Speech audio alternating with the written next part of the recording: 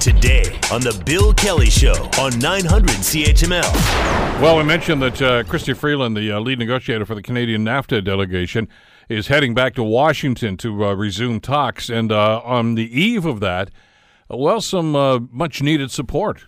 I've been in touch today with Ambassador Lighthizer and his team, and we agreed that we would continue to talk in Washington later this week. The specifics of our calendar we haven't quite yet worked out, but we will be meeting in Washington later this week. Always the optimist, or so she seems anyway, Chrystia Freeland. But the thumbs up that she got was actually from Nancy Pelosi, who is the lead Democrat, of course, in the House of Representatives. And, of course, it's anticipated that they may well win the House back in the midterm elections in November.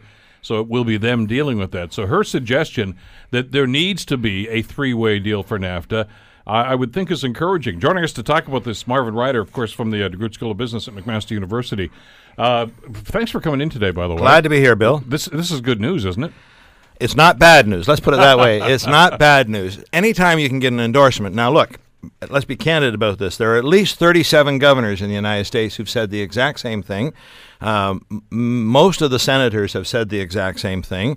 And yet, surprisingly, when asked to really stand up to Donald Trump and demand something, although they say all the right things for Canada, they just don't actually stand up and do that.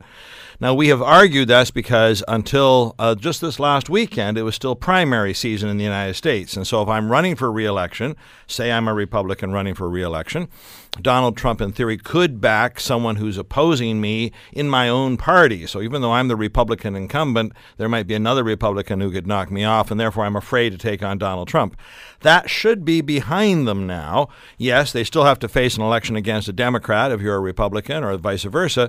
But at least, if you're the candidate now, you're the one who's still standing.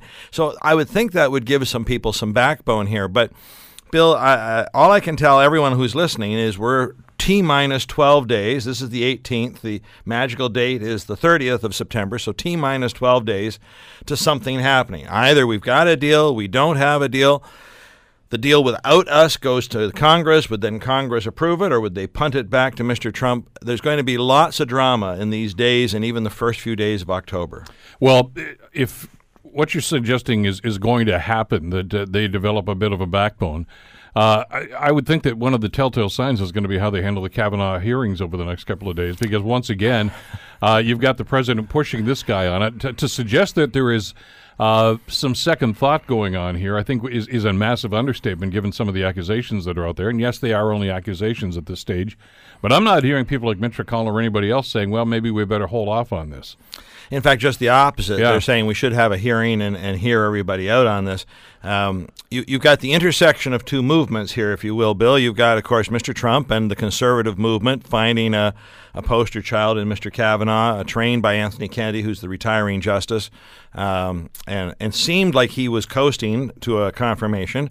And then, of course, you have the hashtag #MeToo movement, and now you have a woman accuser. Now, it's an issue that happened 35 years ago.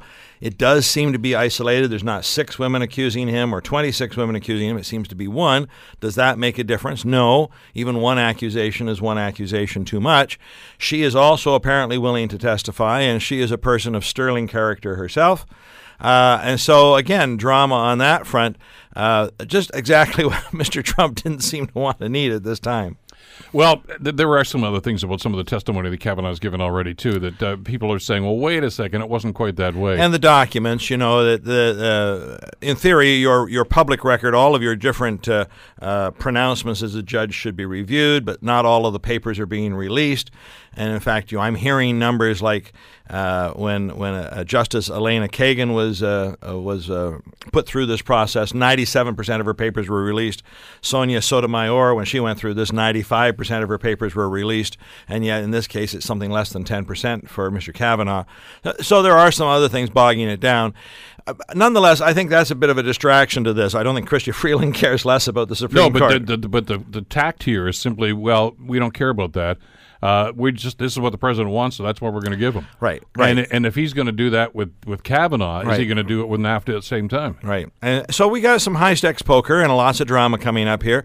I again take great heart that the people who are at the center of this, Mr. Lighthizer and Ms. Freeland, are not negotiating in public. They are not tweeting in public. Thank God they're not tweeting in public, and they're not sharing their thoughts.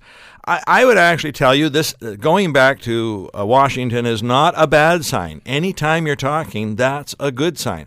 I am absolutely certain when talks broke off last week, there were some proposals on the table and said, okay, I'll think about it over the weekend. You think about it over the weekend, then let's get back together on Tuesday and talk about it some more. And I think they're getting closer and closer and closer. Now, there is one other little wrinkle that happened last week, and that was that Mexico said they really want Canada to be part of this, but look, if they can't find a way, we're okay going as a two-party deal. I'm a little concerned about that. I'm concerned about that, in particular around this dispute resolution mechanism.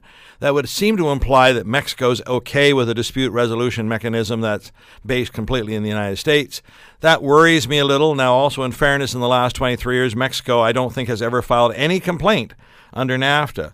Therefore, they don't really care how you resolve a complaint since they've never filed one. We have, and we do care. So maybe there's a little something going on there. And then, of course, I'm sure if a reporter stuck a microphone in somebody's face, well, I didn't really mean this, I meant something else. That's what I mean by drama. There's going to be statements, misstatements, clarifications. The key is to have the people at the table stay focused. All right. Last week, when those talks broke off, Chrystia Freeland actually left Washington to go and join the Liberal caucus out in Saskatchewan. And the speculation is that she had to report back to the Prime Minister and get her marching orders. Okay, this is what they're doing. How should we respond, Mr. Prime Minister? This was the speculation on the Sunday morning talk shows, of course, from Ottawa this past weekend. Well, what did he say to her? Did he say get a deal? Did he say, no, you know what? I'm doing pretty well in the polls here by standing up to this guy. Let's rag the puck a little bit more. What do you think he's going to do here? Yeah, well, I think they want the deal. As much as his poll numbers aren't too bad, Justin's got a, shall we say, storm-filled fall as we head into it. It's a beautiful day today in Hamilton, but it's a storm-filled fall in Ottawa. Remember, the Trans Mountain Pipeline is far from being resolved. What's going to happen there, and the dispute between Alberta and British Columbia. How do you get two neighbors to kiss and make up? We have a new election going on, or excuse me, not a new election, just an election going on in Quebec. We saw the leaders debate the other night in English. First time there was ever an English language debate in Quebec. I thought that was quite interesting. French takes place later this week. That could be a change in government. Of course, we have Doug Ford now in Ontario, and he's opposing Justin's plans on climate change and the environmental agreement. So there are a lot of other things that he's going to want to put his attention on. I think the marching order is, I want a deal. I don't want a deal at all costs, but I want a deal. Get us as close as you can, and when you feel you can't get any closer, let me know. And I'm sure Chrystia Freeland brought in, well, how about Scenario A and Scenario B, Scenario C? He probably prioritized those in some ways, and I think that's going to be the tone of these negotiations this week. I don't like to be the boy who cried wolf. I've been saying this now every week for the last month. I know we're really close. I still think it's possible we can have a deal. We could have a deal before this week is out. That's how close I think they are. The other side of this from the political standpoint, and I understand that, and many Canadians feel as if, hey, way to go, the Prime Minister standing up to this bully. We get that. But if you do that at the expense of a deal, that can turn pretty quickly. Well, very much so. Again, to remind everybody, Canada's biggest trading partner, number one trading partner, is the United States. We are also the United States' number one trading partner. Donald Trump doesn't always seem to remember that. I think he sometimes thinks it's China or Mexico, both very important to the American economy, but we're their number one partner, and it would have tremendous repercussions throughout. Now, if we didn't have a deal October 1, what does that mean? Well, we still are under NAFTA 1.0, so Trump, if he wanted to end that, he would have to then say, I'm giving you 6 months' notice, and if you don't sign NAFTA 2, then NAFTA 1 isn't going to exist anymore, and then even that, what does that mean? Do we go back to the Auto Pact? That would raise more questions. I think the cleanest, less turbulent route is to somehow find a way to get into NAFTA 2.0. But here's the other interesting thing, Bill. We say September 30th is the deadline because, in theory, written language is presented to Congress on October the 1st. Well, if you're still negotiating on September 29th, how would you have all the final language to put in front of Congress just 2 days later?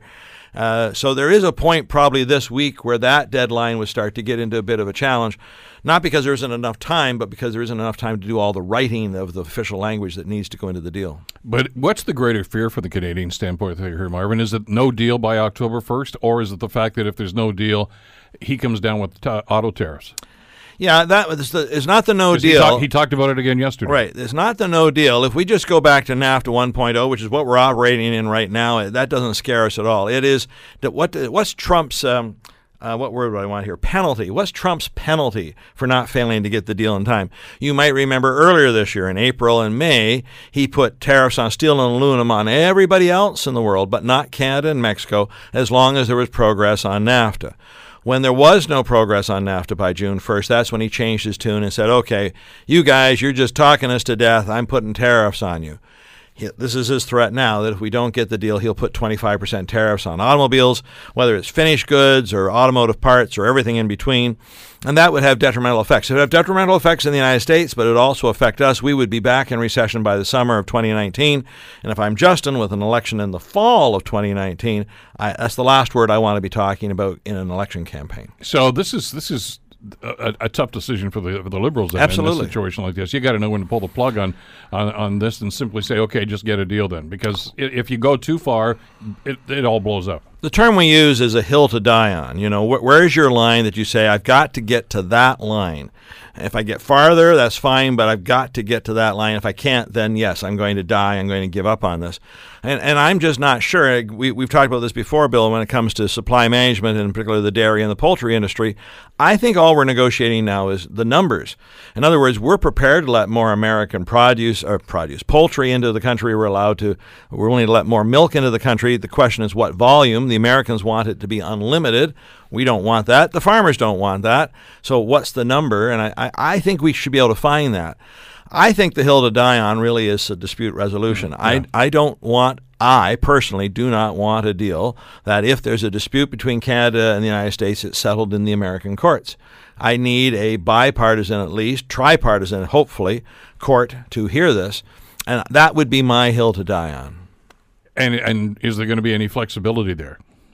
Well, that's a good question too. You know, you have to find out why the Americans want to change. So if I was negotiating this, if I was Chrystia Freeland, I'd be saying, Mr. Lighthizer, what's wrong with the current dispute resolution? What's bothering you? Why can't we just leave this clause unchanged? Well, they've lost a lot of them. That's what's wrong with it. Yeah, yes, but then that begs the question: are you actually doing the right things? Anyway, you know, what bothers you, and what can we give you that will make you feel more comfortable about this process without throwing the clause completely away? And so again, I think this is a question for the Americans. What's their hill to die on as well? What's their must-have? If you took Trump at his word, there's a number of things he said that Canada must give us that we haven't, and he's backed away from. So it's hard to know with his rhetoric what is his hill to die on here.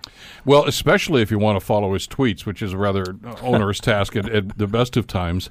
He seems to be spending a lot more time talking about supply management than he does about this dispute resolution. I can't recall that he's talked about that for weeks, if not months. Yeah, fair enough. So I'm wondering if that's even a priority, or if it was just something they threw in there. Yes, that's a good question, Bill. I think supply management can get him votes in the fall.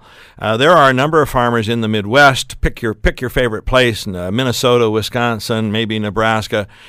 Because they do not have supply management in the states, each farmer can produce as much, whatever item you want, as much corn, as much milk, as much poultry as they possibly can, and they can put it onto the market. The problem is that if they all produce to the maximum, they flood the market, drive the prices down.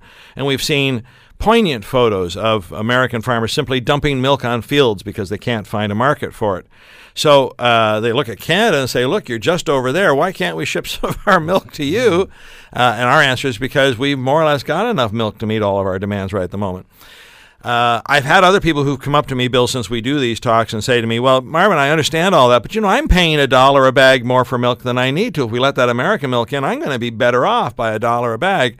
Yes, but then what about the farmers that might lose their farms and be thrown out? So it's a balancing act. That's why we just can't let it flood in here in any quantity they want. All the American farmers would do is ramp up even more. And on balance, the average American farm is bigger than the average Canadian farm. That's just an easier task for them to do than the Canadians. Again, I'm not sure I want a race to the bottom where I want every farmer competing against every other farmer to drive the price of milk or poultry or whatever down to the bargain basement. I need something that balances the needs of the farmers and the needs of the consumers. But you want to get into the politics of it. We just talked about how that might impact the Liberals up here when it comes to an election next year. The much closer midterm elections just a few weeks away now, of course, in the States. There's a political win if he wins on supply management, because that's going to have an impact on Wisconsin, New York State, places like. I don't know that too many American voters are going to say, boy, that dispute resolution thing, that's not really in our. I don't think they care. Exactly. I really don't think they care. It's not a bread and butter issue. And even the other thing that we're talking to them, so there's 3 at the moment. We've talked about 2 of them. The third is, of course, what we call cultural sector. That would include things like Canadian content on broadcasting. We establish a minimum Canadian content, etc. And the Americans say that's just nonsense, and Verizon should come north of the border. And I think, again, we're prepared to let some of that happen. But those 2, the dispute resolution and the cultural issues, don't get him any votes in the United States.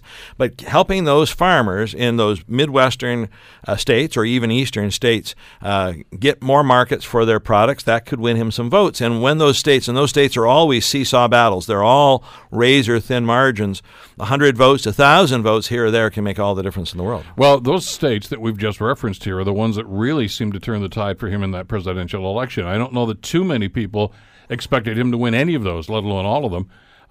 So he owes them. That's really what this comes down to. Very much so. He owes them, and of course he needs to retain them both for the purposes in this election of the House and the Senate, and then ultimately, if he has a re-election campaign, to be re-elected into the presidency. Does Robert Lighthizer have a short list here as well? Yeah, I'm pretty sure he does. Although, if you're to believe the book written by Bob Woodward called Fear, which was supposed to be this revelation inside the White House, it might be a short list of his and Wilbur Ross's creation, maybe not necessarily a list of Trump's creation. As you know, in that book, they've talked about how the administration actually has tried to isolate Trump, and they're all doing good things, but they're doing them in spite of the president rather than in concert with the president. So I don't know. Mr. Lighthizer, again, keeps his powder very dry. I don't know what's on his short list, but yes, I think he and Wilbur, they've got their list, and if they're happy, they will sell it to the president and make him happy. From what I've read of the book as well, the Woodward book, it's the tact here is going to be, oh, no, Mr. President, it is a good deal, and here's why. Yes, yeah, and we got that. And he'll believe it. Yeah, and he will, because he won't read it. Of course he does. He doesn't read any of these things, so that's why he's so easily led around from one side to another here. Exactly. So if we got the real question now is, can Chrystia Freeland, and by the way, I think Chrystia Freeland is a wonderful negotiator and reads the room really well. You know, there's another term is in poker about reading the room, reading your opponents. When are they bluffing? When are they serious? I think she's really good at that. And Lighthizer, I'm not sure he was prepared for this rather short, diminutive woman being as powerful as she is. So I think there's good work going on here, and there's every inch that's given is hard fought and what have you. I think we've got the potential for a deal. I think Trump will sign and approve whatever it is Lighthizer gives him. Marvin Ryder from the DeGroote School of Business. Hoping you're right. Thanks. Thanks for this today. I'll light a candle. Yeah, I think we all need to. The Bill Kelly Show, weekdays from 9 to noon on 900 CHML.